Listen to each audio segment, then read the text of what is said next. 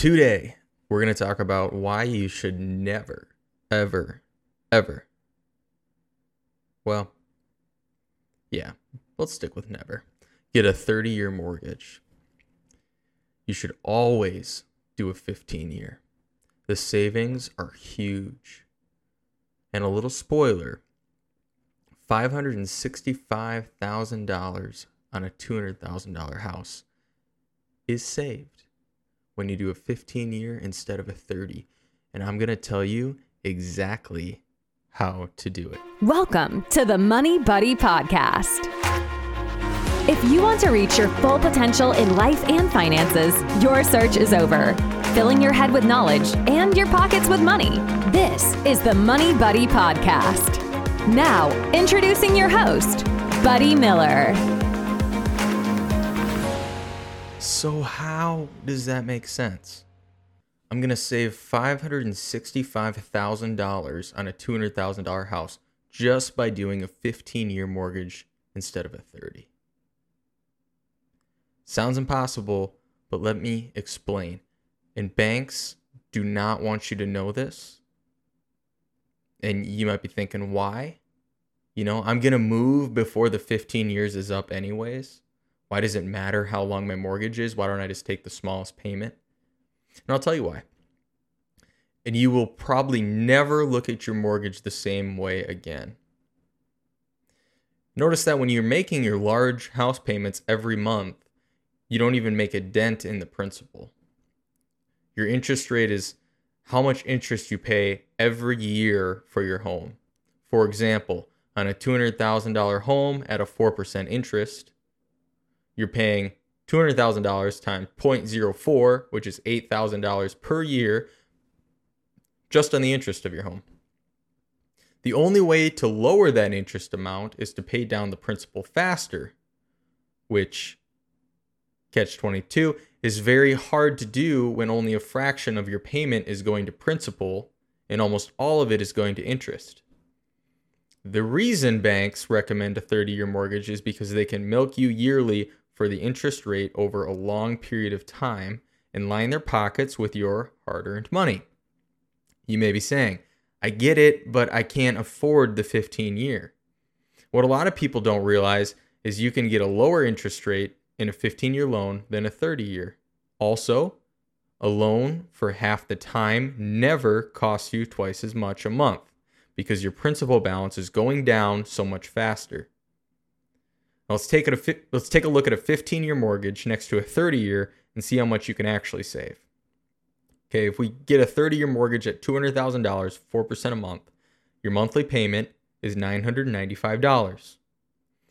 The total paid over the loan is $346,000. Okay, 15 years, $200,000. Let's going to assume our interest rate's now 3% because the bank's saying, okay, less risk, less time. Monthly, you're going to be paying $1,381, and total paid over the loan is $265,000. Okay, so just $400 more a month, you're saving $80,000 right there. And you own your home 15 years earlier. And your equity is going up twice as fast on a yearly basis. And if you go to sell your home after a few years, you're not upside down in it. Okay, now this is the fun part.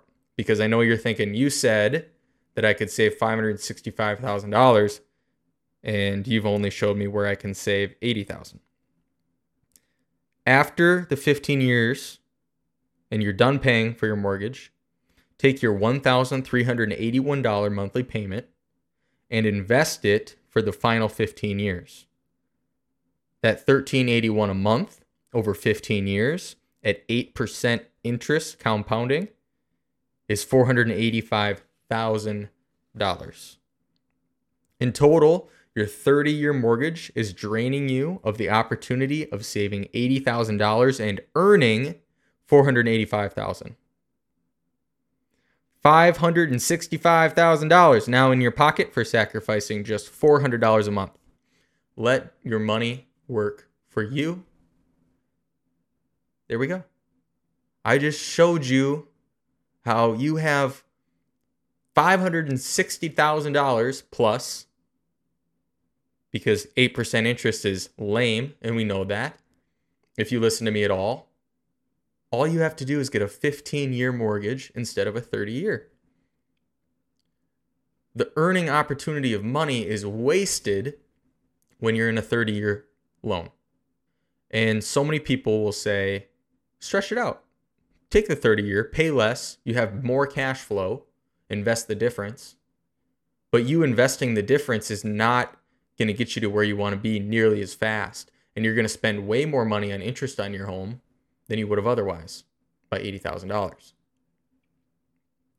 So get your money out of debt, out of buying your home, out of buying your cars, out of consumer spending, out of student loans, out of personal loans, and get it into the market, get it into investing in things such as real estate, speculative items such as playing cards. I don't care. But your money is way better off working for you than working for the bank. I mean, a lot of the reason a lot of people don't know about this is because they never put the pen to paper. They never bother to figure it out because they figure, oh, a 30-year loan, that's what people do. That's my option. I got to take it. But you don't. Pull out the pen, put it to paper, do the math for yourself, pull up a compounding interest calculator so you can see what you can earn in the stock market. You can assume as little as 4% and you're still doing pretty well. I like to put 10 to 12, especially if you're investing yourself. If you have an advisor, maybe think 8 to 10. But if you're doing it on your own, 10 to 12. Buy index funds initially until you're comfortable. Then you can buy more blue chip stocks. You can place some bets, get some small cap funds. I mean, you have so much earning potential just from your income now that you're not utilizing. Almost everyone can build a substantial nest egg just from their regular income and living on less than you make, not getting into a 30-year mortgage, not buying a new car, not using a credit card for every purchase. And if you do, make damn sure you pay it off before you get charged interest on your credit card. The time opportunity of money in the market is huge. Nothing says you need to have a 15 or a 30. I mean, you could have a 10 if you want. If you could make it work and you're living in not too much house, get a 10-year mortgage. Don't get a mortgage at all. That's even better. If you don't have to have a mortgage, I mean, you could rent something decent, have some roommates, especially if you're young. Save all that money early in your life so it has your whole life to grow. You can live in mansions when you're 40, 50 years old. Maybe sooner.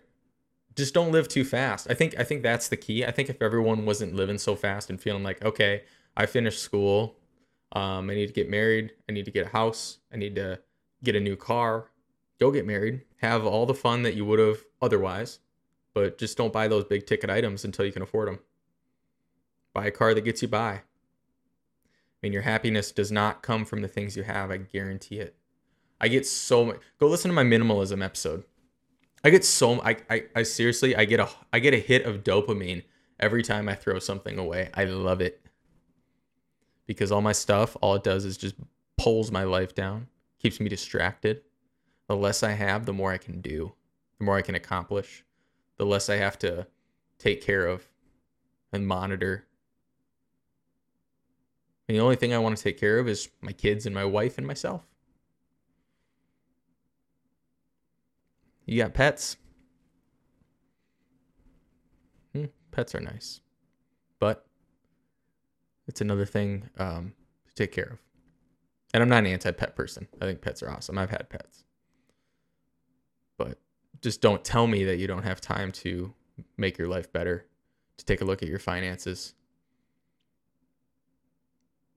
You get your own life in order before you're trying to take care of other lives. That's my thought. This is the Money Buddy Podcast. Thank you for listening to this week's podcast. If you enjoyed listening, hit that subscribe button so you never miss an episode. To submit questions to the show, visit us at moneybuddypodcast.com. We'll catch you in the next episode.